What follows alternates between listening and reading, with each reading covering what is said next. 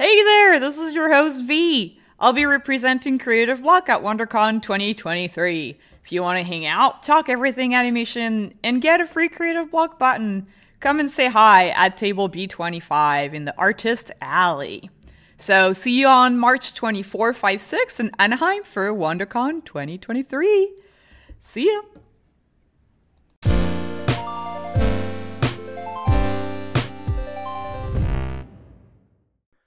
Oh! Welcome to Creative Block. We're your hosts, Gene and V. We interview people in creative industries about their life, work, and hobbies while we doodle jam. We usually ask people on Twitter if they had specific topics they wanted us to discuss, as well as some drawing prompts. And today with us, we have us. Yes! For episode 100. Who are you people? That's so crazy. 100, everyone. Isn't that like 100 crazy? episodes. 100 episodes, 2 years. Yeah. This was a lockdown project that escalated Very quickly. It was me and V being sad and wanting to do something with our time. And look at us now.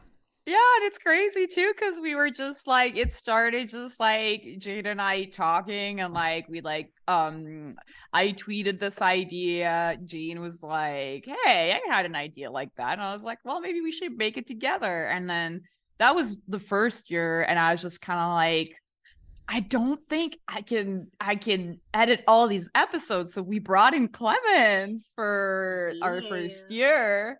Honestly, the show would not be running without you. Absolutely. The heart of Creative Block. Yeah, like literally that's the main reason we can keep the show coming out every week. And then when 2022 rolled around, we were like, we need a little bit more help. And that's how Gene got the great idea to reach out to Malik, and like, because you guys met from before, right? From the previous podcast. Yeah, from Against the Algorithm. Yeah, I had an old show I did Against the Algorithm where I interviewed musicians, and I interviewed Q-Bomb. And so that's how we started talking. And yeah, I think it was like there was a weird serendipity where like Against the Algorithm was slowing down, and then Creative Block was like, hey, come. You can do this thing. And so it was really exciting. I was a fan of the show even before I got the message about being a producer. So it was like perfect full circle to jump on the project. And yeah, it's been cool. It's been awesome. Yeah, it felt like a good fit. We were kind of splitting up stuff before where like Clem was uploading and I was writing copy and doing all, and it was just like starting to take a toll, and I felt like we needed somebody else. And because I knew you and I saw that you were winding down, but it didn't seem like you were like super stoked on winding down Against the Algorithm. And I was like, well, maybe this is like good for everybody, and it seems like it was. Well, I don't know if I ever told the story on why I just actually called it, because there was a winding down and I was thinking about ending it, but then also something happened in particular, and I don't know if I ever said it. So I was editing an episode one day, and I might have been at the bar previously while I was editing said episode, and I had water next to my desk while I was editing the episode. And I turned, and the water hit my audio interface and just completely knocked the whole thing out. So me staring at this wet audio interface, knowing how much money it cost, I was like, well, the show's over. That's it. Oh, wow. Pack it up. The lore. Like, Creative Block lore. It became a break, and then the break was like, you know what, we're done here. That's so crazy. Yeah, I feel like you've helped out so much, Malik, like having like for us just like being able to like rely on you, because for everybody who's like wondering, like a producer, as a producer, Malik will like reach out to guests, schedule everything, set up the room, set up the Google Jamboard, like keep us on track, because sometimes we forget if we need to like reach out to guests or what episode is coming out when. So it like having someone to kind of like look at all these like numbers and people and keeping us on track, it's been so helpful. I'm the host wrangler. Yeehaw. Yeah, But that's production. Yeah, and like as we were saying, like doing this podcast, it is a lot of work, and like us trying to figure out who does what and how we allocate our time has kind of led us to kind of, you know, Restructure. restructure a little bit how we're gonna go about moving forward. Yeah. Well, so probably not a surprise to our regular listeners, but I've been kind of taking a step back from Creative Block for the last like 6 months or so. Like I haven't been in a lot of episodes. V's been holding it down, doing a great job. But yeah, it is hard to maintain a weekly schedule. And it was getting to be especially difficult for me with like we had 3 music videos to shoot for QBomb and produce.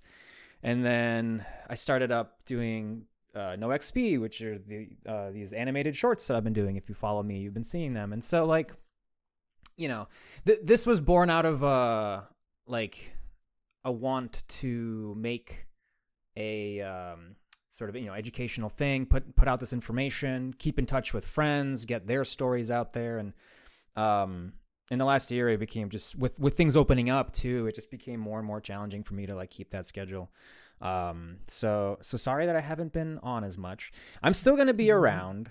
I'm going to kind of pop in when there's certain guests, you know, just feels right. But it's honestly been nice to not have the pressure of doing it every week. Like we're kind of thinking of having now like different guest hosts. I'll be the main host of the show, so the anchor of Creative Block. Jean will still be around as a guest host, and so depending on the guests and who we book and like how schedules align, like you'll see Jean popping in from time to time, which will be really fun. Yeah. Yeah, it's a little bit like, who's that Pokemon? Yeah. It's Jean. It's me.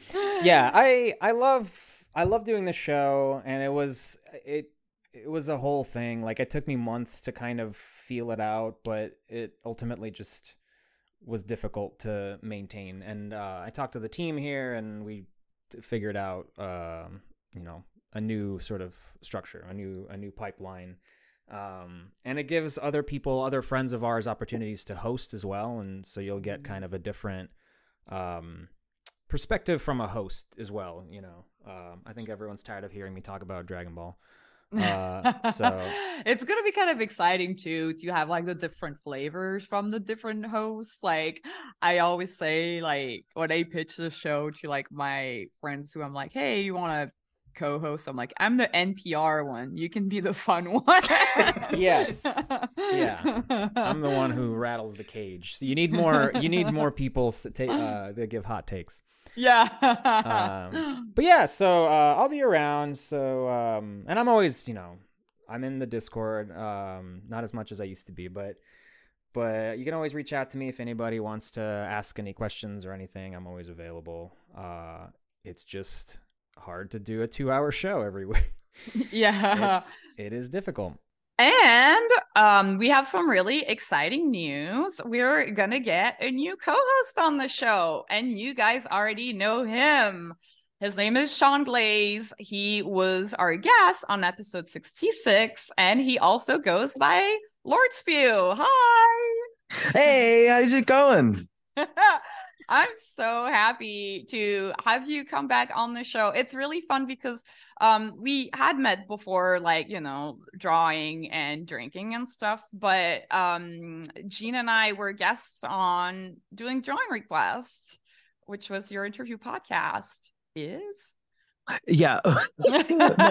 So basically I have this live interview podcast, videocast, live stream, I don't know what to call it, but basically I have different artists, storyboard artists, show creators, animators, whatever, come on and duel me in live drawing requests from the chat in like timed rounds. And so it's a little bit more competitive. It's a little bit like your show is so much more chill, and I'm coming from like I'm like scarred and war torn battlegrounds, like I've been battle tested, but we I had you and Gene on to do a duel with me, sort of, and the joke was sort of like there can be only one artist interview podcast, but it was so much fun, and I really vibed with your guys' energy, and there was a lot of really good drawing chemistry, and so when I saw you make a post that was just sort of talking about you were kind of lone hosting for a little Yeah. bit. I reached out, I tweeted at you and I was like, if you ever want a co-host, so like I had fun drawing with you before, and I'm used to my own voice. I'm used to talking and performing. So Yeah, that was so cool because that's the thing. I was just kind of like doing a bunch of episodes on my own because Gene was really busy with QBomb and No XP, and he's doing all these fun projects. And I was just like, I'll try to see how I'm doing hosting by myself. But I feel like, and you guys can kind of weigh in the comments when you're like listening to this episode. You can comment on Spotify or YouTube. But I feel like I'm a little like too educational, a little too serious, and I was kind of missing the kind of like fun and kind of silly vibe from Gene. And when Sean reached out, I was like, Sean is fun and silly and comes up with all these like great ideas. So I was just like, let's try that. if you guys also want to reach out in the chat and let us know whether you prefer just V completely alone without me or me plus V. It's funny too because Sean, you're like more used to the very live on Twitch. Like Twitch is like Sean's kind of home base, and I'm more like, oh, I'm hiding behind the editor to make me sound better. Yeah, but also when I make mistakes live, it's like, Yeah. like, oh no, that's just out there. Everyone saw that. That just went to print immediately. But yeah, what I do over on Twitch is I do a combination of sort of interview show kind of stuff. I have guests on to do live kind of communicative drawing. Like we draw while we talk and we draw what we're talking about, and as well as make full cartoon shorts from start to finish. I talk about voice acting and writing, directing, storyboarding, animating, and I try to do it all live, and I try to have it be educational. So at its spirit, I think that it's very akin to what you guys do here. I just do it live, and I'm probably used to doing it a little bit dirtier because I do come from a little bit the adult comedy cartoon space. Like I'm not talking about prawn. I just mean like we say some curse words. There's some blood. There's a few saucy jokes. And I have to. I reel it back in a little bit for this one, but for the show, but. I do think that's really fun though for a creative blog because Gene and I both came from kids animation. We like both came from Nickelodeon, and I've dipped my toes a little bit in adult. But I think that's going to be really, really fun to have Sean who like, because you've worked, what are all the studios that you've worked at real fast, just to kind of like give a little bit of a. So I started out at sort of like the scrappy studios like Fox ADHD. I've worked at Titmouse, but then I've also been a part of kind of your world too. I've worked with Disney. I've worked at Disney. I've worked at Cartoon Network. I've worked with Shadow Machine, Amazon, and I've kind of worked all over the place. Both in adult animation and kids animation, and I mean I love it all. I think for my personal stuff I make a lot of adult things, but because you had a pilot with Adult Swim, right?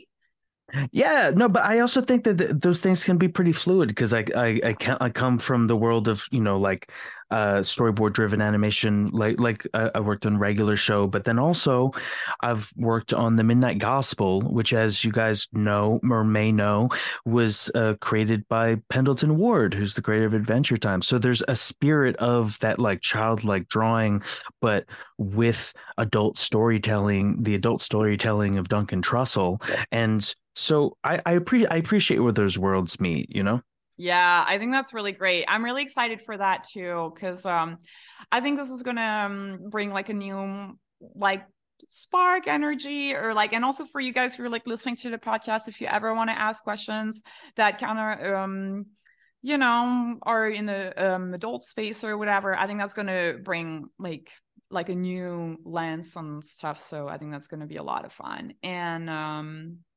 yeah, I think so you guys are gonna hear a lot of Sean in the new year, and that's gonna be a lot of fun. Get used to it. Get used to this little voice, this sweet little voice. I hope I give you a cavity. Get used to it. Gobble me up.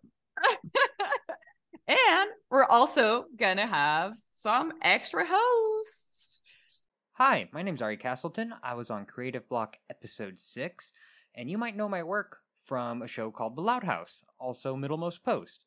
A fun fact about me is that I had a friend who threw a knife at my back, a rusty old knife, stuck it right in my back. That's cool. You can follow my work at Castletoons on most social medias. That's Castle and then Toons. It's like my last name. Thanks. Hey, my name is Megan Boyd, and I was on Creative Block episode 7. You might know my work from The Cuphead Show, Middlemost Post, and Thundercats Roar. A fun fact about me is that Pocahontas laughed at me at Disney World when I was 8 because I said I was from New Jersey. You can follow my work on social media at Magic Bunny Art. Hi, my name is Carl Hedrika, and I was on Creative Block episode 47. You might know my work from The Cuphead Show, Mickey Mouse, Animaniacs, and my pilot animatic Becky Prim on YouTube. A fun fact about me is that I didn't lose my last 3 baby teeth until I was like 16 and a half, and they had to pull the rest out because I was taking too long. You can follow me on social media at Carl Hedrika, just my first and last name, with an underscore for Twitter. Hi, Creative Block listeners. My name is Rose Fadouk, and I was on Creative Block episode number 86. You might know my work from Aquaman, King of Atlantis, The Mighty Ones, and the upcoming Tiny Toons University. Listen, fun fact about me is that I have a big prop sword, and I'm not afraid to use it. For nice things, of course, like opening letters and making kebab skewers. You can follow my work on Instagram at Rose Fadouk. Looking forward to future scintillating conversations. But yeah, thanks so much for all the supporters. Appreciate it, everyone backing the Patreon and everything. If you want to keep up with me, check out Q-Bomb. We're going to be putting out more music. We put out a whole album last year. I guess I forgot to mention that. Yeah. Yeah. It's called Put out an Hyperpunk. album. Did a few music videos. Did a bunch of shows. Did an art gallery in Little Tokyo. It was a crazy year. But we have to kind of keep going and keep doing more stuff. So there's no slowing down for that. And I have to sink more of my time and energy into that than before. So, and then No XP as well. I've been doing these little shorts. I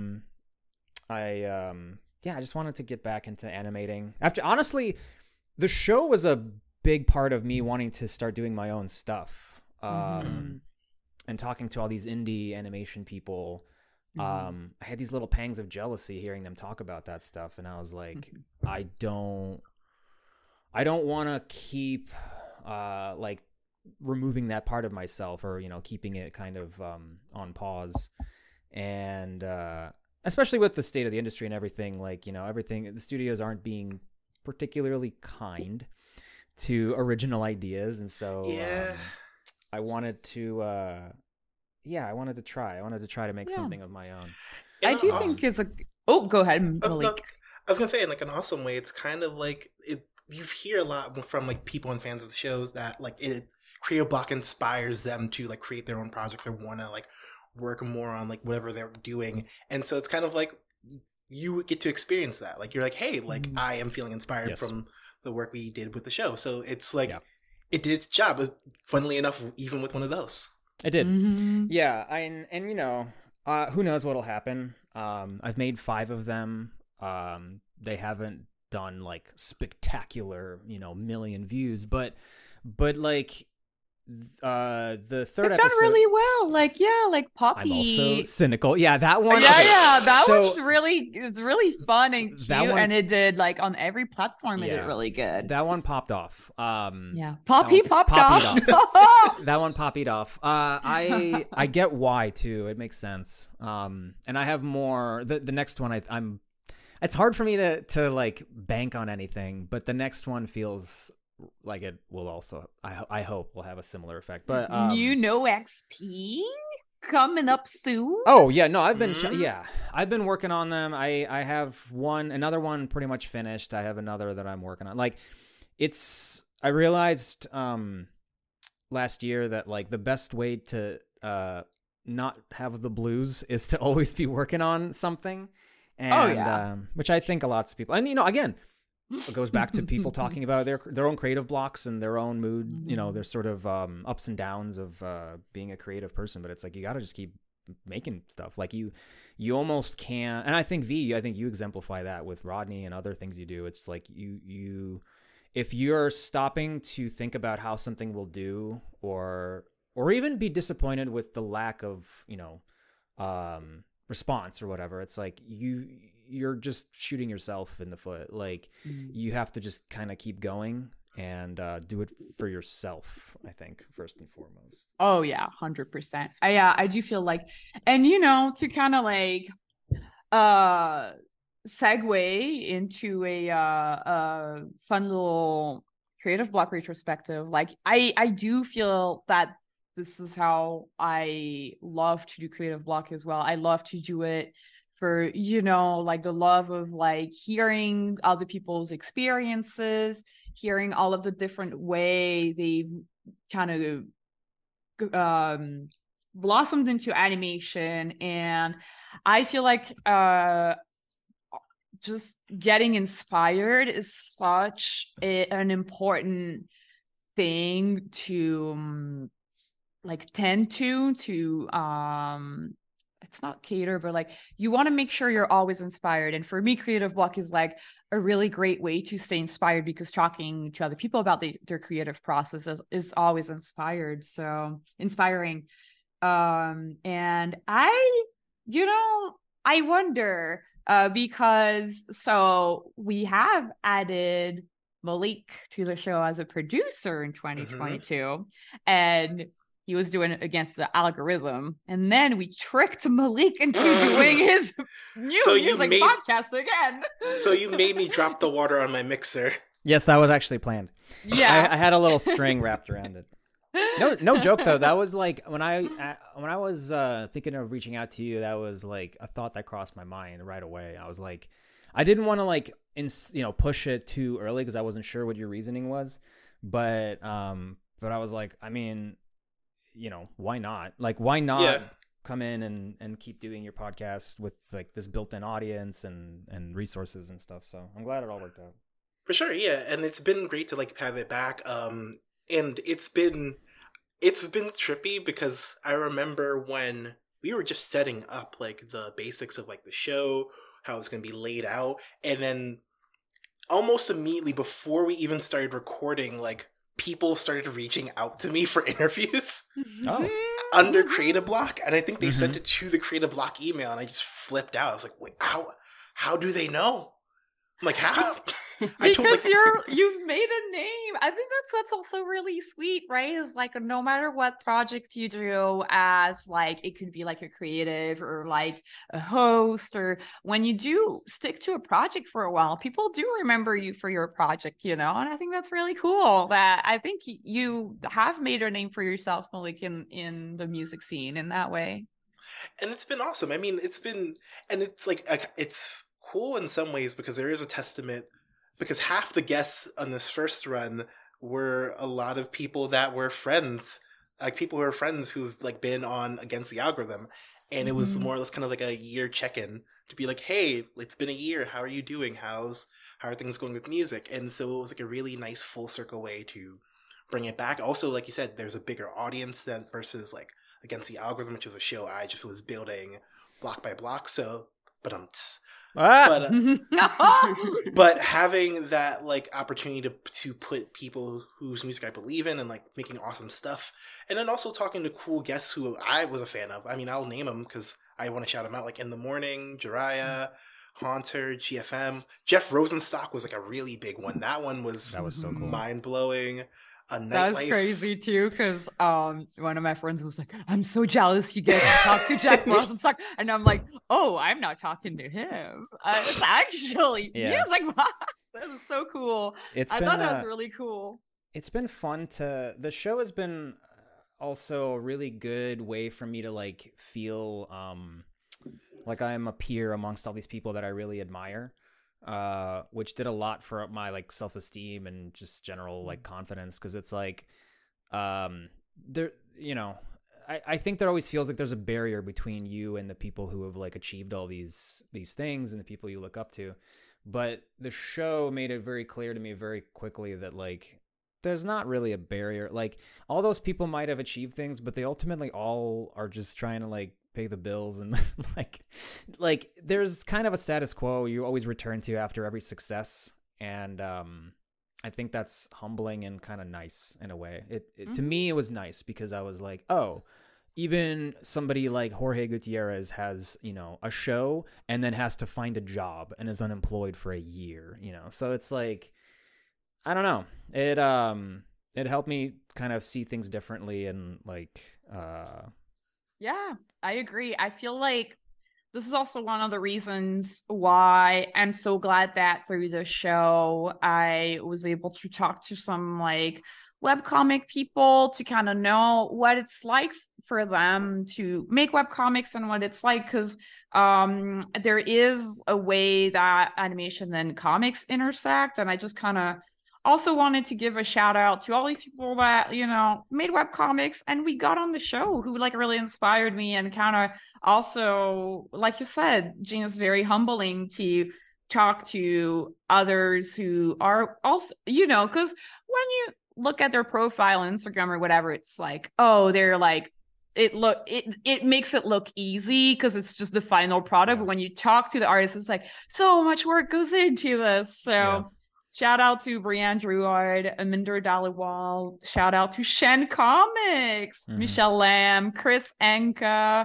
We've had so many really awesome comics artists. So that's been really Julia Kay. That's been a trip having all these amazing people. Hannah Kay come on the show. Really cool. Yeah. I always like doing the episodes with people that aren't artists too, because I think that you know, we kind of set off in this doing it like it's animation, but at one point we had a discussion over like, should we expand, you know, and I like that we did. I think that having these slightly outsider perspectives is interesting because there's so many parts of this industry and even outside of this industry that still align with that stuff. And like, for me, Jason DeMarco was a huge get. Like I know Malik, you were too.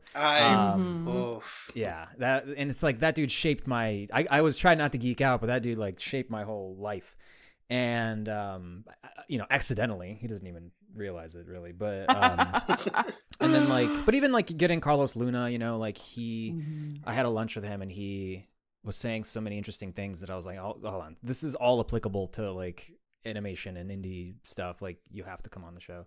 And I've seen people mention his interview as like good examples of like, you know, the sort of the information that he was giving. And that anytime I see people completely outside of our sphere, I'll like accidentally stumble on tweets that are like, oh, this interview with this person on Creative Block. I'm like, oh my God, are we like a reputable source? So like, it's always awesome. I remember there was, I don't want to say who it was, but there was that one time where like a fan base of a show listened to like a clip of like a showrunner being like, hey, this thing happened. Yeah. And I think it was one day we checked the analytics for the episode and it were like massive, and we were like, how did this happen? That was so crazy. We figured out who we was talking about. That was so fun. Yeah. I mean, I think that's also what's really cool about because for me, Creative Block is the very first time I've ever uploaded anything to YouTube. So I'm not very familiar with YouTube and how it works. It's a kind of foreign social media platform for me. And seeing that videos can have a second life in that sense that like you uploaded, okay, good. But then maybe a couple weeks later, somebody tunes in and they're like, oh, like, check this out. That's really cool. And another cool thing is that, you know, when maybe I'm getting a little ahead of myself, but when you meet some of the fans and they're like, yeah, I listened to this podcast on my way to work. And it's like, oh really? It's like true, like, you know, it's on YouTube, but it's also on like Spotify and like iTunes. And it's like we're like a real podcast, y'all. Yeah. That's like crazy. Because I don't know about you guys, I listen to a lot of podcasts, and you know, it's that running joke of like, when you're in LA, you have a podcast, of course, you know. And it's like... I do hate that, and like every time I talk about it, I have to do like, and I have a podcast, and I'm like, but it's like whatever. But I feel like it's really cool to be like, we're actually doing this, you know, like we're consistent, and it's fun. It's fun doing this thing. I'm really, and talking about, you know, Spotify and stuff, like, you know, people sharing their Spotify Wrapped and Creative Blog being number 1, and some of the listeners, it's like, oh my heart. And Malik, like, you had pulled out a list of like favorite episodes. What are like some of the episodes that people really like listening to this year? So if we're talking about the big ones, we're talking episodes, I have it right here. Anne Hansen was a real big one. That one was a massive episode, and I think that was the first episode of the year, so coming out the gate like real strong with that one, and immediately being like, hey, we're back. I was so nervous for that one. I had to have a drink, and that's why I remember people in the comments were like, V laughs too, like, they're too loud, and I was like, oh man, I was so drunk. So now you know, Creative Block lore. Was that a dark secret? I don't know if it's a dark secret. I don't know. We all knew. Yeah. I feel like with some of the guests, I was so like nervous. I was like, I gotta like loosen up a little, but then I like am insane. So sorry. So I have some more. We have Owen Dennis is another big one. Oh yeah. Tyson Owen Hess was great. Yeah. Oh, Tyson was great too. Yeah. Everyone was great. Let's see. I have a few more. We have Lauren Faust. Yeah. Lauren that was a crazy one. One. That was serendipity. That was so great. She was so gracious with her time. I can't believe. Yeah. That's so cool. Rob Renzetti. Rob Renzetti was really fun too. It was cool to hear he went to art history. Like, he majored in art history. That was really cool. And then, I mean, there's also Sean Glaze, but we don't need to talk about him. Lord Spew. He changed his legal name to Lord Spew. Legally Lord Spew. Yeah. Esquire? The third. Man. The third. That was so fun. That's so crazy. It's really crazy to see like the guests who we've been able to get on the show, and just like, you know, having all kinds of showrunners and you know, like all kinds of professions, like board artists, like color designers, having people who do comics, but also people who do like the executive side, like Jason. That's been really, really fun. And what's been really fun too has been, you know, showing up at conventions, because I was just like, you know, let's see what happens. And so Clemens came with me to Lightbox Expo. Yeah. How was that? How did you like it? It was overwhelming because it's loud. There's like 1,000 people in a very small amount of space. But it was so nice to have fans come up, and especially like young people and students who are trying to break in, and they're like, oh my god, it's so good to meet you. I listen to your podcast all the time. And I was just like crying on the inside, like, you're who I do it for. Right, because also like Clemens works really hard on this. Like, we might be spending like 2 or 3 hours just like talking, but Clemens has to like listen to your 3 hours we're talking and spend additional hours cutting it all together. So yeah, I'm so glad that you were able to come and like meet all of the fans, because a bunch of them showed up, right? Yeah, we ran out of business cards. So that's actually a really cool thing because we like gave away all the business cards. I was thinking like we were brainstorming merch, so that's gonna be really fun. For now, we're just probably gonna stick to like a shirt, buttons, stickers, probably just a Creative Block logo for now. But if you've tuned into Rose Fadouk's episode, we're maybe thinking of the anxiety hat. Hat. Oh my god, I think every single time I just remember the anxiety hat. I'm just like, that needs to be made yesterday. How have we not done this yet? And then I remember it's my fault. Oh, you're doing great. No, I'm being 2023, we're gonna make Malik work really hard. Yes. And the cool thing is that we were able to get a table for WonderCon. That's in Anaheim in California. That's in March. It's the weekend of the 24th. So 24th, 25th, 26th, something like that. If you guys are in California, or if you guys want to make a trip to a really cool convention, it's like basically a smaller scale San Diego Comic-Con. So you can come and say hi to Creative Block, but you can also see a lot of cool shit. So that'll be really fun. So hopefully we really hope to say hi to more fans and hopefully do more cons, because it's great to meet the fans and maybe you'll see Clemens again. Yeah, lurk. I lurk. Maybe I fly from New York to WonderCon. Do it. That would be freaking cool. That would be really cool. I mean, I say that and I put that in the universe, and I'm just like, okay, how do I now I'm thinking about logistics because this is my job. Vision board. Put it on the vision board. You're producing yourself. I mean, yeah, ever since 2020, that's become 2023. That's been more serious. Oh man, that's really fun. Yeah. So, if you want to come and say hi, come to WonderCon, y'all. Come say hi, please. It makes me happy. It makes my heart go doki doki. Do you want Clem to be sad? No. So go. You want me to cry at my laptop and sob all over my keyboard and then panic that my keyboard's not working because of my tears? And then you get the invoice for the keyboard? Boom. I do need a new That's why we have a Patreon, you guys. It's because Clemens cries too much. Too much. Cries through so many keyboards, like gotta keep buying new keyboards.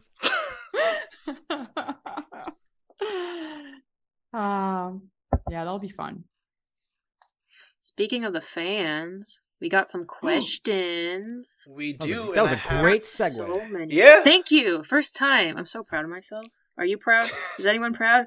Please be proud. Very proud. Yeah. Thank you. That was a really good one.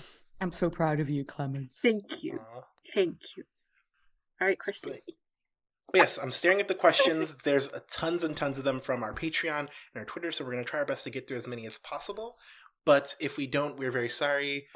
You all of you came out, so thank you so much for all the love, and we will try our best. From Patreon, Fezhoof asks, with Gene launching No XP and an album, and V having lots of success with Rodney, wonder what kind of creative or just generally fulfilling endeavors the rest of the crew had in 2022. Does that include me? Yeah, the rest of the crew. Yeah, it's mostly Malik and Clem. I wanted you guys to talk about your creative endeavors. I love the first question I picked was immediately just like, we don't need to talk about them, me. You go first. I'm shy. I mean, I've been trying to think about it. I've had a lot of smaller endeavors. I mean, I've been starting to try to get back into drawing. Before I took a step out and am doing what I do now, which is a lot of writing, I wanted to be an animator. I wanted to be an artist. I kind of was like, I had that moment when in high school where I was like, I don't think I'm good enough. I'm putting away my pencils and walked away. But I'm been slowly stepping back into drawing. I have a tablet now. Oh, very cool. I've been working on maybe sketching a little bit more and just doing it for me. And so it's been really nice to just kind of have that time. And also I am definitely becoming I'm becoming a pretentious New Yorker because now I make my breakfast and I read the fucking New York Times articles. Yes! And let's go! And so it's not creative, but it's generally fulfilling, and I love it. It's all just like the theater and like arts and like books sections. It's all the creative stuff I read. But it's been generally fulfilling, so I will use it as an excuse. I love that. I'm so glad that you're actually doing it. I have subscribed to the New Yorker before, and the magazines are extremely pretty, and they have stacked on my coffee table, and I have never opened them.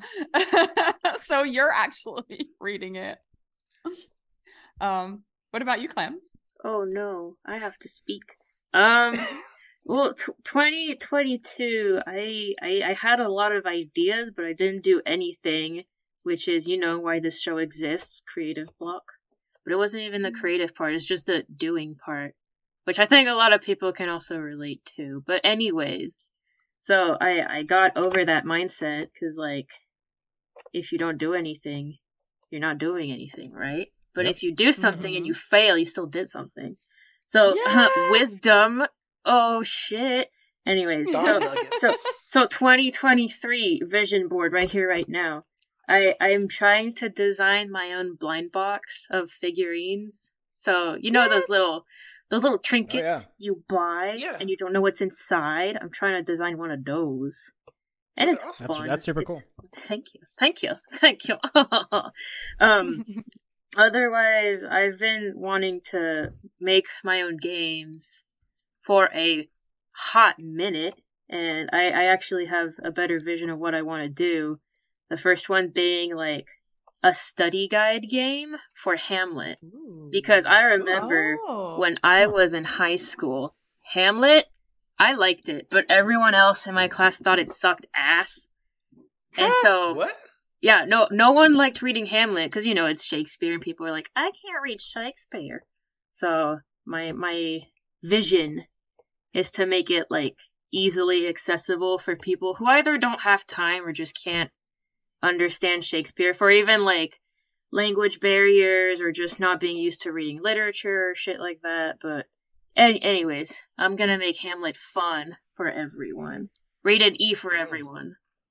Yeah, it's a game for me, because I can't read Shakespeare in English. It's really, really hard for me. Every time I try to read Shakespeare in English, I can't do it because there's too many words I don't know. So I'll be your beta tester. Thank you. QA, let's go. So yeah, that's a few things, and then there's obviously more I want to do, but also I want to post more on Twitter, like art and general shit. But we'll get to that when we get to that. So that's my spiel. Thank you for listening. There you go. And speaking of getting through creative block, the next question, and I apologize in advance for if I butcher the handle, but from Twitter, Kanya Russo asked, who do you think out of all your guests on the show gave the best answer to how to overcome creative block? In my opinion, I really liked Owen Dennis' advice. Oh man, I don't remember. That's a big one. I think my most recent one, I'm cheating a little bit because that one's a recent, but that it's a preview. But it's one that like really, I really really spoke to me was in Aminder's episode, and Clemens is going to be like, sigh, because I keep talking about Aminder in all the episodes. But she said that when she's like has creative block with writing, she'll just try to write the worst version of whatever it is she's trying to write. And I was like, that is so smart, because not only does it take all the pressure off, but it's also going in the opposite direction, where it's like, I'm going to make this so bad. And then by trying to make it bad, you're like, actually, this isn't so crazy bad. And then you can edit it. And I was like, that's so smart. So that's my answer. I heard that writing your script in Comic Sans helps with creativity flow, because it doesn't feel real. Oh, that's true. Don't write it in Times New Roman or Arial. Write it in Comic Sans or Papyrus. Or Wingdings if you're that crazy. Just go for it. Decipher it. I think I don't think it was the answer to creative block. But Aaron Hansen said something that stuck with me, that I think I asked him, like, how does he do so many things? And he said that he like just does them. Like he doesn't stop to think. And I keep coming back to that because I overthink things a lot, and I think a lot of people do. And you know, everything that you've overthought, it's just wasted. You know, so it's just like you got to kind of just make stuff, put it out there. If it doesn't, like I said earlier, like you just got to keep going. I've been trying to live that the last like 6 months more. Yeah, I think that's great. That's really, really great. For sure. Malik, hey, you didn't give your answer, Malik. I see you. I would say I feel like a few people have said it, but I feel like the biggest one I use a lot is like learning when to take a step back. So definitely, and like just walking away, taking some time to think about it. Because I just write so much that there's sometimes there's just diminishing returns, and I can't look at the screen, and just like even taking a minute to just sit down or get a new perspective and just not think about it like immediately.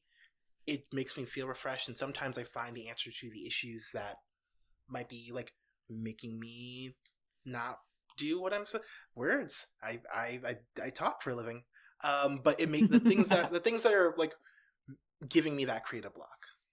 Yeah, that's great. Nice. So, next question: K makes things. What keeps you going? What's that thing? If you put a phrase on it, what's that just lights a fire under you and gets you up and ready to fight that boss battle? Spite. I mean, honestly, I think my answer changes depending on like the month, because sometimes it's spite.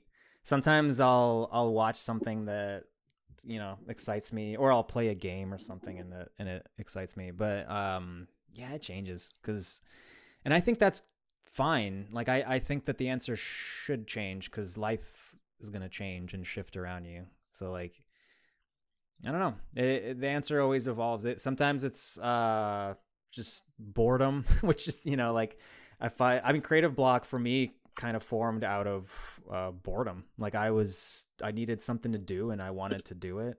I wanted to find a project. So, but then it evolved into something more. So, yeah. I feel like for me, it sounds so, I don't know. I have a savior complex, you guys, I guess. But it's really hard to do something for like myself or something that I'm like, I believe in myself. But it's so much easier for me if I do something for others. So for me, creative block was like, I want people to have access to all this knowledge, like when I'm talking to my friends about creativity, art, and all that stuff, and I'm like, this is stuff I wish I could have had as a kid, like I could have known all this. And when I write and draw comics, I was just talking to a friend about this recently. It's like I'm not really doing it for myself, but I'm doing it for the characters, because for me it's like that Tinkerbell thing where it's like if you clap your hands, like she's still alive. Like if I keep drawing the characters, they're still alive, but as soon as I stop like drawing them, writing them, if I stop talking about them, they die. And I need a sense of duty, and I have a hard time having duty for myself, but it's easier when it's for others. So it can be like real people or fictional characters, I guess. For sure. I would say for me, anxiety. Well, that's the joke answer. But the serious answer is I think there's always this like little need to try to like solve problems and like mysteries.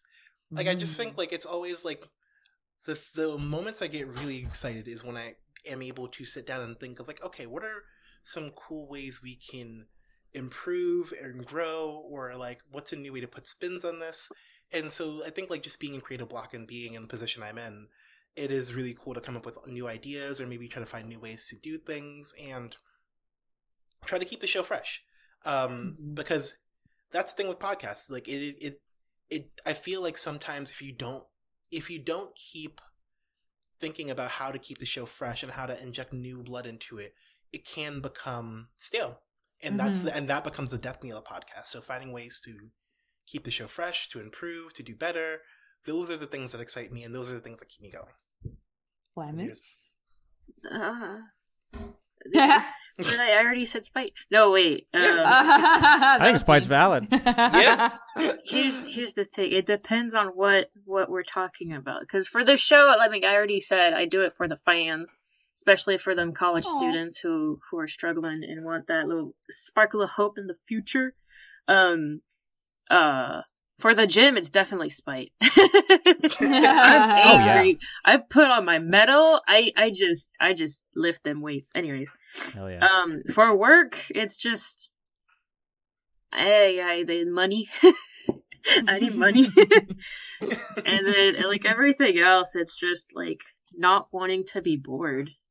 And just thinking to future me, like, man, future me, if I do this thing right now, they're gonna be so happy that I did this thing. If it's like cleaning my room or like reading a book or even just like going to see a friend, it's like, you know what, future me's gonna appreciate this, so I'm gonna do it for them. Yeah, that's a good one. I do that a lot where I won't feel like doing something in the moment, but I have to. I think forward a little bit, and sometimes I think forward a lot, where it's like, will I be glad that I stayed in this weekend, or will I be glad that I went out with friends? And the answer is always yes. I'll be glad that I went out, because like you can always get a good night's sleep and recover from being tired, but like you can't regain certain experiences and memories. So like, this man sounds like he's still in his 20s. I am not. I'm in my 20s and I want to stay in for the weekend. Are you kidding? Yeah. I'm tired. Same. 26, and I'm just like, ugh. Yeah. Old man podcast. That's so new. 2023. Boomer podcast. We're gonna sell you supplements. Let's go. But our next question from Patreon, we have from Brother to Drummer. What did you originally want to do when you grew up? This is a good question. Yeah, I don't think I grew up. I think my answer is boring, because I've been wanting to do like art or animation since I was a kid. So I'm actually living that dream. So that's cool. Yeah, I was always encouraged, even as a kid, like by my parents. So. Oh, that's great. Yeah, I feel like for me, I was like, at first, I'm going to be a drawer. And I was like, people were like, that's not a job. Then I was like, I'm going to be a children book illustrator. And then people were like, that's too hard. And then I came up with the best idea, which is I'm going to be a mangaka, which is very easy to do when you're not Japanese. So that was kind of, but I do... comics is definitely like the closest thing to my heart. I love comics so much, and eventually my dream is to be able to make a living from comics. So we'll see. Maybe I'll be able to do it, maybe not, but in any case, I'm making comics in my free time, and that's still pretty close to the dream, right? Yeah. What about you guys? So mine, I've had a few. I originally wanted to be a pilot, and then I realized I was afraid of heights. I love that. But then the big one before I was after that was I wanted to be a writer. I used to like write these notebooks filled with like, this was like during the young adult craze, so it was like Harry Potter, and it's like, I'm gonna write the next like 10-book franchise that's gonna be massive. And so I'd write these little notebooks that were filled with like the ideas what each book was gonna be, and I would like spend so much time on them. And then I switched over to want to be an artist, and like it's kind of full circle that I'm a writer. But granted, the stuff I write about is very boring. But yeah, so originally, I guess the real answer was I wanted to be a writer, and I'm doing it. That is really great. Awesome. Look at us go. Hell, there we go. Me, yeah. I don't think I was conscious about having a job until I went to college. As a child, I was just like, I don't know, I'm reading books. That's pretty lit, and I just didn't realize like, hey, you're gonna need to have a job to earn money to do stuff. So even in high school, I was just like, I gotta get this homework done. I wasn't even thinking about being like older than 18. But yeah, like when it was that time of year when you have to put in college applications And like I learned then that colleges have like specialties, and I was like, I don't know. What do I want to do with my life? So cue existential crisis, right? And Right. and then my sister, not V, but our other sister, was like, "Hey, check this out. This college has like a video game program." And I was like, "You can do that? you can go to college for video games?" So I did that. And so for the entirety of my college experience, I was like, I want to be a concept artist. And I realized to be a concept artist, you have to draw. And I wanted to, but I wasn't feeling the dedication to drawing every day. So now I was just like, you know what? I just want to be part of the game making process. And that's what I'm doing now. So I think I did pretty well. I still want to draw and make art, but it's not like the need of my existence anymore, if you know what I mean. Yeah, it makes a lot of sense. That's really cool. Have you ever talked on the show about what you're doing now? No. Because Tell people, it's cool. I'm the shadow that lurks around the podcast. I'm the quality assurance analyst on a game, which is DC Universe Online. So I basically so the easiest way to describe my job is I get paid to play the game, but it's really not that simple. I just test the game in every way possible to make sure that it breaks, and if it does break, then that's why I'm getting paid. Yeah, QA so is report it difficult. to everyone. Yeah, I report to artists, programmers, the sound engineers, producers. Like I basically talk to everyone, and I'm that annoying person that's like, your stuff is broken, but in that way. So But it's such a necessary job, and it unfortunately gets kind of shit on at some studios because I think people confuse it's like they kill the messenger, you know, where it's like oh, QA, like come on. It's like, yeah, QA. Like QA is what makes the game actually playable, you idiots. Yeah. You can't not have it. Yeah. We're like the last line of defense between developers and fans. So we get shot at from both sides. But to be fair, without us, your game would not run. Yeah. So respect.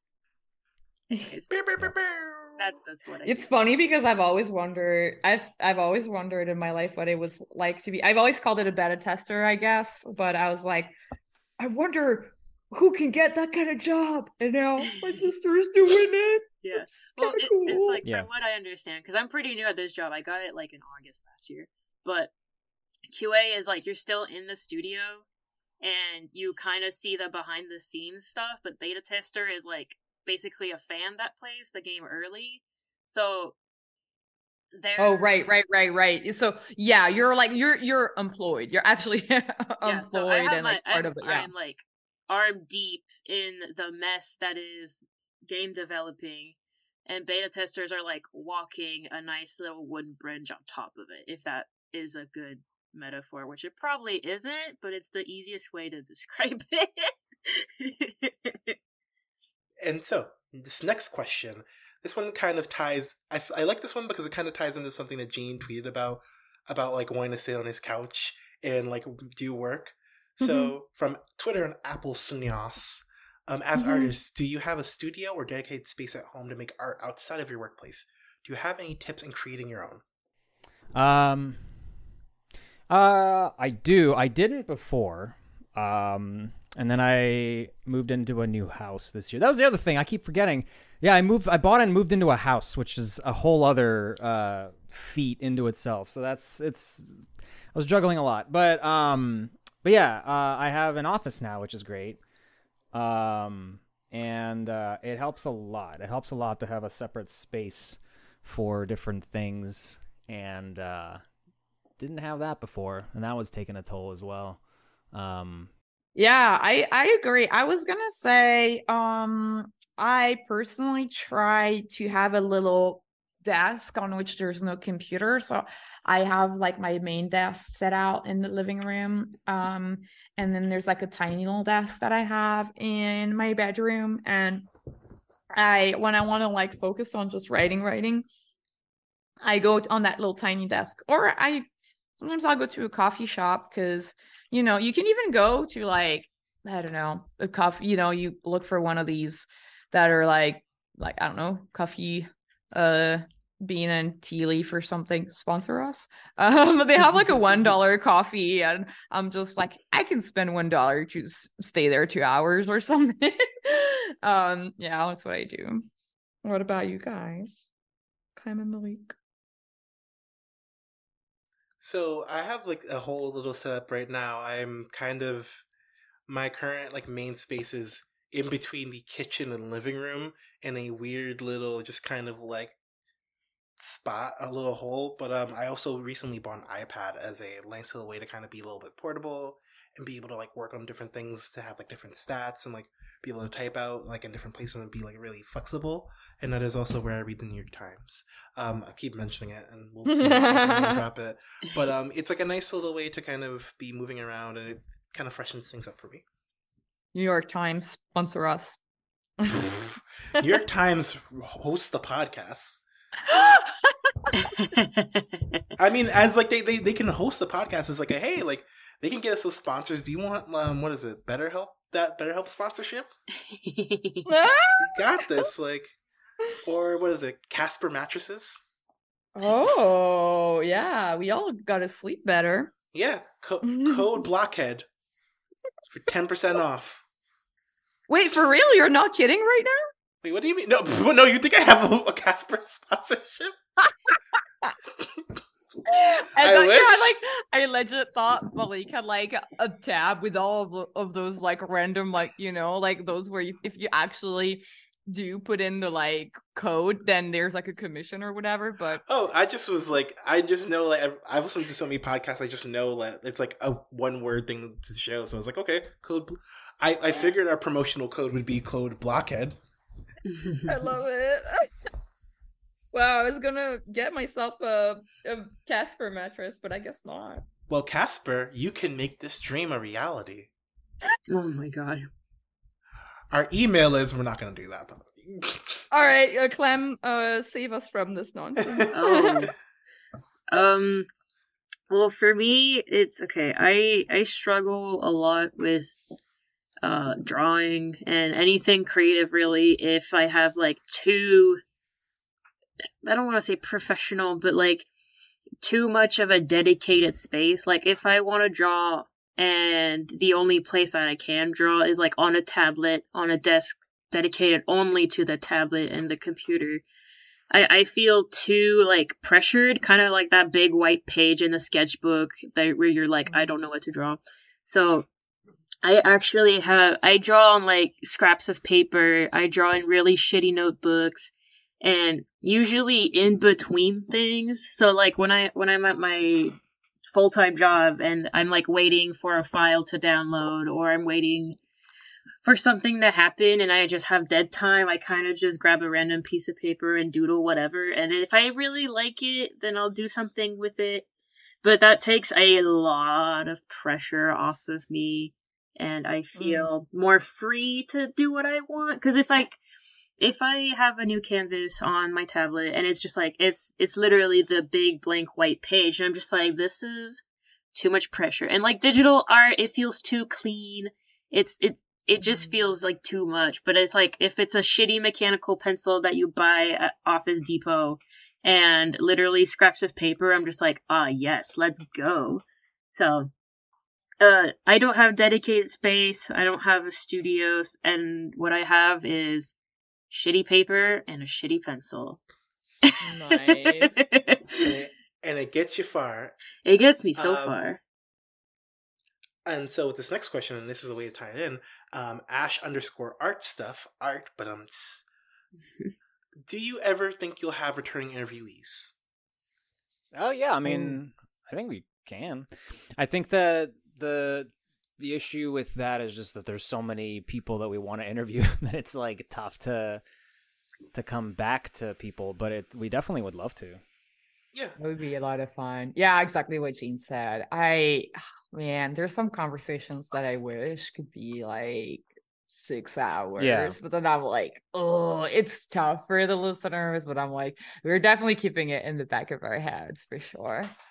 And I mean, also you also got to think about timing, because you don't want to do it too early. You want to make sure that the guest has had time to like have their experiences, have new things to grow, and also just like the hosts ourselves too. So you want everyone to have like new experiences and things to talk about. So when that new conversation happens, it's fresh, it's new. There's new territories, like you can build on it for not just have it be kind of like, hey, we're gonna keep going until we run out of things to talk about. Right? Yeah. Oh, that's great. Gentle balancing act. This one's a real quick one from someone who might sound a little bit familiar on Twitter at Alice Bisanet. Did I say her name correctly? Yeah. Hey! Episode number. I'm finding it. I'm number 90. 90, yeah. There we go. This one's pretty recent. I have very strong opinions on this, and I will start cursing people out depending on responses. Pineapple on pizza. Thoughts? Yes. Goated. Love it. Love it. What the fuck? No. Why? You're Why? a weird New Yorker that like. I feel like you're like weird. You're the What? only one, Malik. You're the only one standing on that hill. Like Okay, I'm you also L. all for pineapple. Sorry, I love the pineapple on the pizza. I know I'm outnumbered by LA Pete's people, but how dare you say It's good. I'm I the- don't get the fucking like. I don't get the It's like good on stigma. shitty pizza. But I don't That's want shitty true. pizza. I want quality. Okay, look. I've been to New York multiple times, and the pizza slices that everyone gushes about, I don't get it. I don't get it. Where are you going? I'm just saying. Where are you going? It's not about the place. It's not about any of that. It's about the ingredients. The And water, Gene. The it's fucking not, water. whatever. I've had New York bagels too, and I've gone to. Don't you do this? I've gone. I went to a Bagels? bagel shop that is. I think it's owned by LP, and it was a bagel. I don't get the fucking like. You feel ate an like- LP bagel and you're being this disrespectful? How dare I feel you? like I have to disagree because I remember going to New York over like a summer and getting a bagel at whatever friggin' shop, and then I couldn't stop thinking about bagels. And when I Maybe have I've just had- bagels here, they're good, but I'm like, it's always missing like I don't know, like they really like care about their bagels in New York, and here it's just kind of like it's a Yeah. sandwich, and I'm like, I want It's an Yeah, art yeah. form. I love that was the question. That was just like,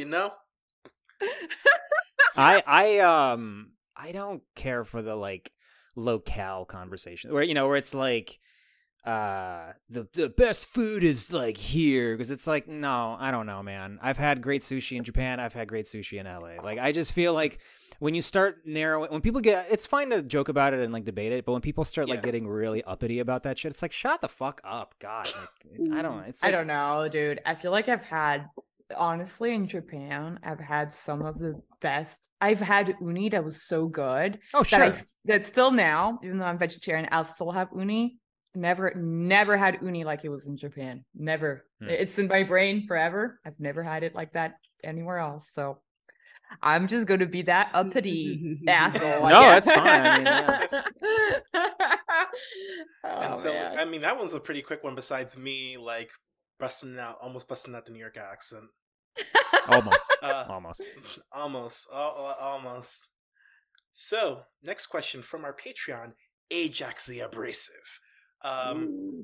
Favorite Pokemon, because I'm now really curious, because I decided to mention asking us our favorite Pokemon in the tweet when we first mentioned, like, we're looking for questions. I like Darumaka. I have I think for Darumas, I have a small little collection. And I like that little guy. He's really good. I don't even know who Darumaka is. I had to Google him. He's very cute. Yeah. I've only played Pokemon blue and red, y'all. I'm so sorry. So I'm gonna stick to the original 150. I have 2 favorites, and I still up to this day cannot decide which one I like better. I love Zapdos. Zapdos is fucking cool. He's awful. He's an awful Pokemon to level up, and he's kind of, I mean, he's fine, whatever, but I just love the way he looks. The other one, I don't know. You guys, I don't know his name in English. He's the one that's just like 2 eyes, two little feet, and a bunch of like not Angela. Yeah. Is it Tangela? Tangelo. Yeah, Tangelo's Tangelo. really Gosh, he's same. He's a useless little Pokemon, but he's so friggin' cute. Yeah. So it's a tie for me. I would say I have not played that much Pokemon. I've only played the newest one that just came out, and I was gonna say Pikachu and B Basic, but I have an actual answer, and it's the little cat starter, the Leaf one in this new game. Yep. His nickname in my game is Zaza. Oh, that's cute. That's very good. And so yeah, he's my, and I also love cats, so that's why Zaza's my boy. What about you, Clem? For me, also Gen 1 Haunter, because he's a funky boy. And this actually ties into Alley Cat's question, favorite Pokemon type. I'm all for the ghost types. Ghost and poison, but mostly ghost. Ghost. Because I feel like they all need a hug, and I want to give them a hug, and so many of them are so cute. Or so creepy, and I'm all down for that. But Haunter's one of the OGs, and he's my boy. I love him so much. Haunter is so great, and I love Gengar. And what's the name of the Ghastly. little first form? Ghastly. Oh gosh, these are like close second for me to Zapdos and Tangela. For the longest time, I couldn't choose between Ghastly and Haunter, but then you know what, Haunter is like a plushie, but also like your homeboy, and I can't. Just 10 out of 10, best boy. Also like from the first game, which is the first Pokemon game that I played as well, so I have to go with the first one. So we are down to, I think, our last 2 questions? Question mark? I'm gonna ask this one. I already know some opinions about this one, but I'm getting ready to see where this goes. On Twitter at KCPantsPants, which video game do you want to see adapted into a movie or TV show, and what type of art style do you want to see it in? Oh man. I'll go last because I have a rant ready for this. Well, go for it. I don't think I have an answer because I think I don't know. I like things to stay in their medium. I think that adaptation from game to anything else feels like a step backwards usually. It's like same. Okay, then there you go. Yeah. Okay. I don't know. Just for the sheer chaos, if money and budget wasn't an issue, just to see shits and giggles what would happen, I want to see a Kingdom Hearts adapted TV series, and every single world is done in their art style in the show. Oh boy. It would be a nightmare on a production standpoint. But it's Disney. If it was, Disney's got the if money. anyone would do it, I would want to see a Kingdom Hearts Disney show, and they have. It would be an unholy amount of seasons. I want everything, even the weird side games as seasons or as movies. I want it all. That's my answer. I feel like it would work because for me, it's like an RPGs. I think would work as adaptation because, not to use like a derogatory term, but it's kind of like they're a little bit more like less open world or a little bit more like a straightforward kind of game. It's kind of like you have the main quest and you complete it kind of thing. So I feel like they would translate pretty well. My answer that Malik and Clem already know, if I could adapt a video game into a show, it would be Stardew Valley. I think it would be really good. I think it would work really well into a show because you could do so much drama for it. Oh my god. I think, and I was just pitching it to like Malik and Clem, and like my idea would be like instead of having just a single farmer, instead of like your grandpa having just like a single like a grandchild, like he would have 3 grandkids, and so there's like 3 farmers, and then you can have like all of the drama with like maybe maybe they all kind of like bicker over the farm, and then they like date the villagers, and then there's like all of anyway. That's my pitch, and it would be the same, very similar style to the game. I wouldn't change it like a crazy amount. Okay, are y'all ready for this? I don't think video games can be adapted to movies or shows. Cause like, okay. The whole point of a game is that you can be a part of the story, right? Yeah. So if you take out that agency of the player and just make it something that's pre-built, like it loses the entire point, right? Because it's already happened. Like with Assassin's Creed, there was a movie, it flopped. They made books for Halo, and it's like it was everything. Yeah. No one even talks about those. Prince of Persia. It's been done, it's been tried, and it never works. And even now with the Mario movie coming out, like it's just Mario a mess. is a weird one.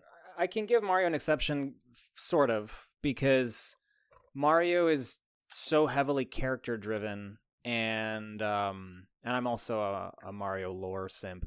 But I feel like were it not, I have doubts about Illumination handling it, but so far the trailers have been good. Mostly it's just that Chris Pratt's voice sucks ass. But, yeah, exactly. It's a bad choice. Mushroom Kingdom, here we come.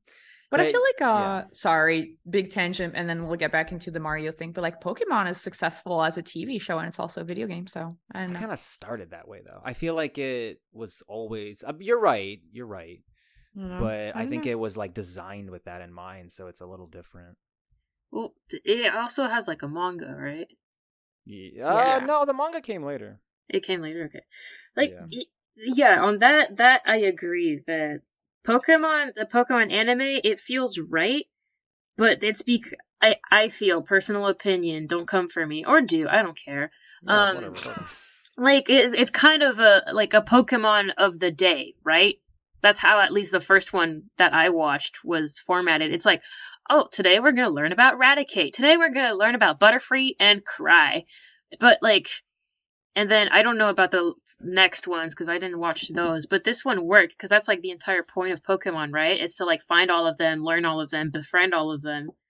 So that worked, but I feel like that's the only exception. Because like, I think. Yes, go ahead. I was just gonna say, like, I think that when we're talking like animated series, maybe, like I think there are plenty of examples of that working out. I guess what I'm talking about is like a live action adaptation or like a movie, like. Or like even the Sonic franchise does really, really well with like the animated content, even though like the Sonic game is like, it's like a platformer, So I think it's just, in my opinion, it's just like as long as your characters are really strong and the writing is strong, because I don't know, I feel like this like Halo and what was the other game that came out? Like Assassin's Creed. I'm willing to bet that whoever wrote these franchises were just kind of like, it's a paycheck. Yeah, they didn't care. I don't think they cared. I think if somebody really, really cares about the franchise, then you can make it really fun and exciting. That's just what I believe. Yeah. It's just, okay. I personally feel there would be no way to make an Animal Crossing movie or series, because that is entirely up to the player.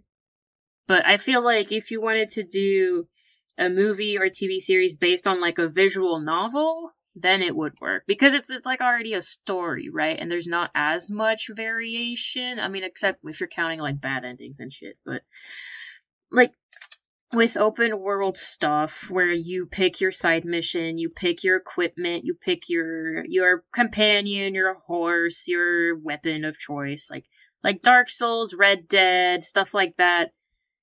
It just won't appeal to the entire fan base, which I guess you can't do that no matter what, but it's you you'll cross out so many different experiences by just having one experience that it's gonna lose the appeal of the game in the first place, you know? Yeah. Was The Witcher a game first? Yeah. I think so. Well, it was a book series first. It was a book series first, right. and then they made Okay. Yeah. Makes sense. I don't know. Mostly, I get annoyed with like Uncharted and Last of Us, where it's like these were games that were. They were already a movie. Yeah, they were giving you the immersive experience of a movie in a game, and then to take it backwards, you're making a worse version of of the movies that they were based on because you've removed the fun part. Like, it's just stupid. So I don't know. Especially because Uncharted is like, I don't know. Like, I've watched my boyfriend play it, and I was like, I mean, it's fun to see him play it, but I'm like, this is the story of this game. Yeah, it's nonsense. It's like, not about... it's like such a B movie, right? It's like, what's fun is that it's a game. It's not like the story's not. I mean, no disrespect to anyone who worked on Uncharted, but you know, there's also the element of like, hey, you can fuck up. Like, you can't do that in a movie. There's like, hey, you can miss that jump, and that's just the end, and you can't. You can't do that in a movie or TV show and have that be like roll credits. Like, oh, they died, and then have them pop up like after 5 seconds later. That'd be a fun movie, though. It would be. I mean, I'm basically explaining Free Guy, I think. Yeah, I think you just kind of pitched Free Guy. But any more thoughts before we move on to the last question? No. Let's do it. So I feel like this is kind of a good full circle question. And we don't really talk about super and behind the scenes stuff until like episode 100 or on our Patreon, where if you want to support us, you can and keep the show going. But from Twitter, a Cup of Joe asks, congratulations on making it to 100. I would love to know what goes into making the show, i.e. audio software, mics, Discord integration, and scripts / playing a podcast. So this one's a little bit more open-ended, but I feel like a great way would be like maybe talking about like start to finish. Yeah. What goes into just in an episode of Creative Block? Sure. Yeah, I think what's really interesting is that like it's a good question to have now because we've kind of like figured out our pipeline a little bit. But I will say, so from a host's perspective, so like Gene and I, we kind of like think about the guests that we want to have on the show or who we think would have like an interesting like story to have to share. And so we kind of like do the reaching out through like all kinds of different avenues. Sometimes it's like, oh, like I met this person at a party, that would be fun. Or like, I'll just try to cold email through LinkedIn or whatever. I don't know. It's all different kinds of ways. And then it's like, checking in with Malik. So Malik can help us like schedule and like kind of like answer questions for the guests. And we are using To Draw Google Jamboard, which is Google sponsor us. But it's just you guys can all, it's free. You guys can all like literally type in Google Jamboard and use it. It's like a whiteboard. And to record the video, I am on a PC, so I literally hit the Windows key and G, and it just records my screen. If I were on Apple, I would probably use the QuickTime, but like on Windows, you can just record your screen. It's supposed to be for games, but I do it for the Jamboard, and I record on Zoom all of my guests, and the guests will record either with Audacity or QuickTime. So that's all that goes. And then Malik and Clem can kind of like take it from there. Yeah, so after everyone's recorded and uploaded their stuff to Google Drive, because that's where we keep our files, because it's easier, everyone can access it, and it's like less of a hassle. I go on there, download everything, and I first start with audio. I use Audacity to edit everything. It's really user friendly. Like when I started on the podcast, which was the second episode of the podcast, I just downloaded Audacity, put everything in, and then figured it out from there. And because it's such like a widespread program, software, I don't know the right term. Like you can find tutorials and help on the internet really easily. Just type like Audacity, how to do this, and you have 50 answers. So that was really helpful. And then after everything's been sliced, copy, pasted, edited, and whatever, I export that and then take the video and audio elements into HitFilm Express. I really like it because same thing, it's really beginner user friendly. There's a lot of stuff you can do with it. But recently, I don't know what's happening with HitFilm. Like, you can't make a new account and link it to the program anymore. Because I tried doing that on another computer, but it just wouldn't work. So I don't know what happened. Maybe it was just me. I had rotten luck that day. But if you decide to use it, I do recommend it because same thing, you can find a lot of help easily online, but keep in mind it may not work. But I like that. And then I just upload the finished product onto YouTube and then Malik takes it from there. There you go. My big thing is I basically look at Google Documents and I do a lot of kind of like uploading. So more or less I'm writing the descriptions for episodes. I'm getting episodes ready for our Patreon, so making sure that we're sticking to our schedule. I have a massive Google Doc from when I joined the team to now that has every single episode we've done, the dates, how we recorded it, is the edit done, and that's basically my main guide, it's my North Star, and I get everything ready to upload. We also use Anchor as our main way to get it onto different platforms for mainly audio. And it's been pretty easy, it's intuitive, it's super nice to also have integrations for sponsorships that we possibly will do. Along with that, I'm also typically kind of like the last line of defense for QAing, just making sure things are good, just doing that final check off before it takes off and you all get to listen to it. I am also the person who runs the Twitter account, so because everyone's kind of doing their own thing, I make sure to do the tweets, but it's safe to say that if you have sent something or see something, and it's pretty funny, it's pretty cool, I do relay it back to Gene and V. They do see it. And yeah, because like that's the thing. Like I don't like the last thing you want to do is just be like, hey, this stuff's happening and have it separate. And so yeah, if there's cool comments or there's generally cool things are happening, I am like, look at my treasures, look at what people are saying. But it's a nice way to. So yeah, I'm generally just taking what has been made from Gene and V talking to guests, Clem putting it all together and making it nice and neat, and my job is to make sure there's a nice little bow on it and send it out to you guys. And that's how you make Creative Block. That's how you make a podcast, y'all. That's and it. then you do it next week. Yeah, and you do it every week. I think honestly that's like I think that would be the biggest thing I'd say about making a podcast is like you really to be like resilient and consistent. And if you can do that, then you probably can do a podcast. Sick.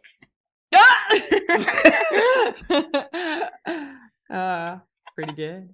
Yeah, I mean, I think those are all the questions I have, unless there's like a 9th hour one, but yeah. Yeah, I think that's really cool. Question: what's your favorite part of doing the podcast? Secrets that only I hear. Yeah. No, it's when people tell us, oh my god, I love your show, it helps me do this or that, and it helps me get out of a dark place. That's my favorite part. Oh. Yeah. I have to agree with that. That's like a really great one. There's some people whose work I've admired for years and years and years. And granted, I'm not the one who's like interviewing them, but there's definitely been some pinch me moments on, oh shit, I'm emailing this person. Even just like talking with like a brief interaction like that, there have been some few that I can't even say because they haven't come out. But I feel like that has been exciting, and it's a combination of just doing something that has meant so much to people and seeing that happen every single day, and then also being this amazing opportunity to help facilitate this show that does so much for people, and then also just having a moment of like, oh my gosh, like we really got this person, like it's so cool, and I can't wait for people to listen to this episode and get a chance to ask questions or see how creative people are going to be with their prompts too as well. Yeah, I think for me, I just really love like just like, you know, I love asking these questions about like the creative process and like kind of like picking other people's brains about these stuff. And it's like having a structure to do that in is really fun because, you know, like it's kind of hard to just be at a party and be like, well, how do you feel about like creative block and like, how do you like come up with like stories and so I don't know. So like having this kind of like format has been really great, and just like, you know, hearing at the end of the day that we're all kind of like struggling with the same kind of things, and like I think that's really fun. Yeah, I think I mean my answer is the same as Malik's. I think it's it's what I talked about earlier. Like it's crazy to be able to connect to people and have like hour-plus long conversations with people I admire. But it's up there with just, it's kind of on the same level as being able to like get those stories out there too. So yeah, that's our 100th episode, I guess. Yeah. You wanna know the funniest thing about this? Right before we started, we were like, hey, this is going to be a quick one, 30 minutes. Yeah. In and out. In a Creative Block fashion, it was not 30 minutes. It was not 30 minutes. Yes, well, let's see. V, you got WonderCon. You got WonderCon coming up. Yeah, so if you guys are like around in California or like Anaheim and want to check out WonderCon, it's like a really fun event. It's like basically like a mini San Diego Comic-Con, but it's in Anaheim.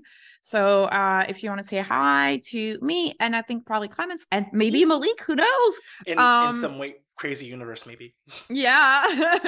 Just like, hey. Yeah, that would be fun. And we're definitely gonna have we're gonna be making the Creative Block shirt, so just kind of keep an eye out for Creative Block shirts, and you know, yeah. And I got Q-Bomb stuff coming out, I'm sure at some point. Keep an eye on that. I got No XP. More little animated shorts. Check those out. Yeah, that's what I got going on.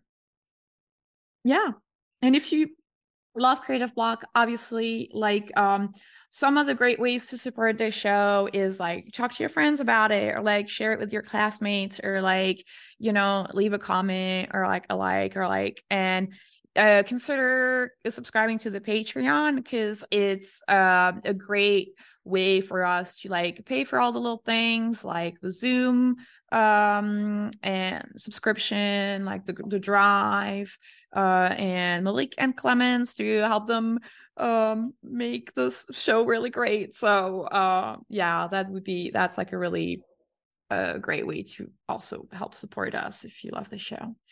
And yeah, thank you so much for sharing your Spotify rap. That was so fun. I couldn't believe the amount of people who like had Creative Block in their top 5 podcasts. That was really, really cool.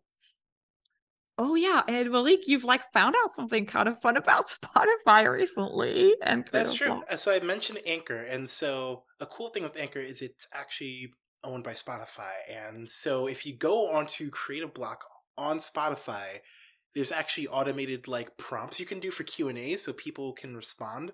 And it'll automate. I think the general one is like, how did you feel about this episode? And we've been starting like, this is like a new revelation. This happened like in the last 5 episodes. This thing has popped up, and we've been getting comments from you guys, and it's been so nice. It's been super cool. I shared some of them with V.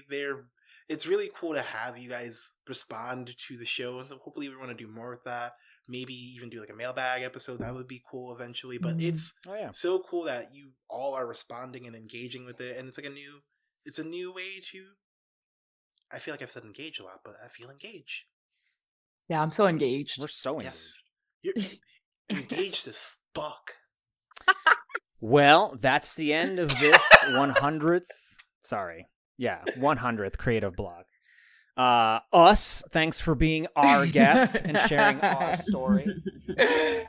And thanks to our listeners. You guys are great. You can follow us on Twitter, but who knows what's happening with Twitter. So maybe also follow us on the Instagram. We do have an Instagram.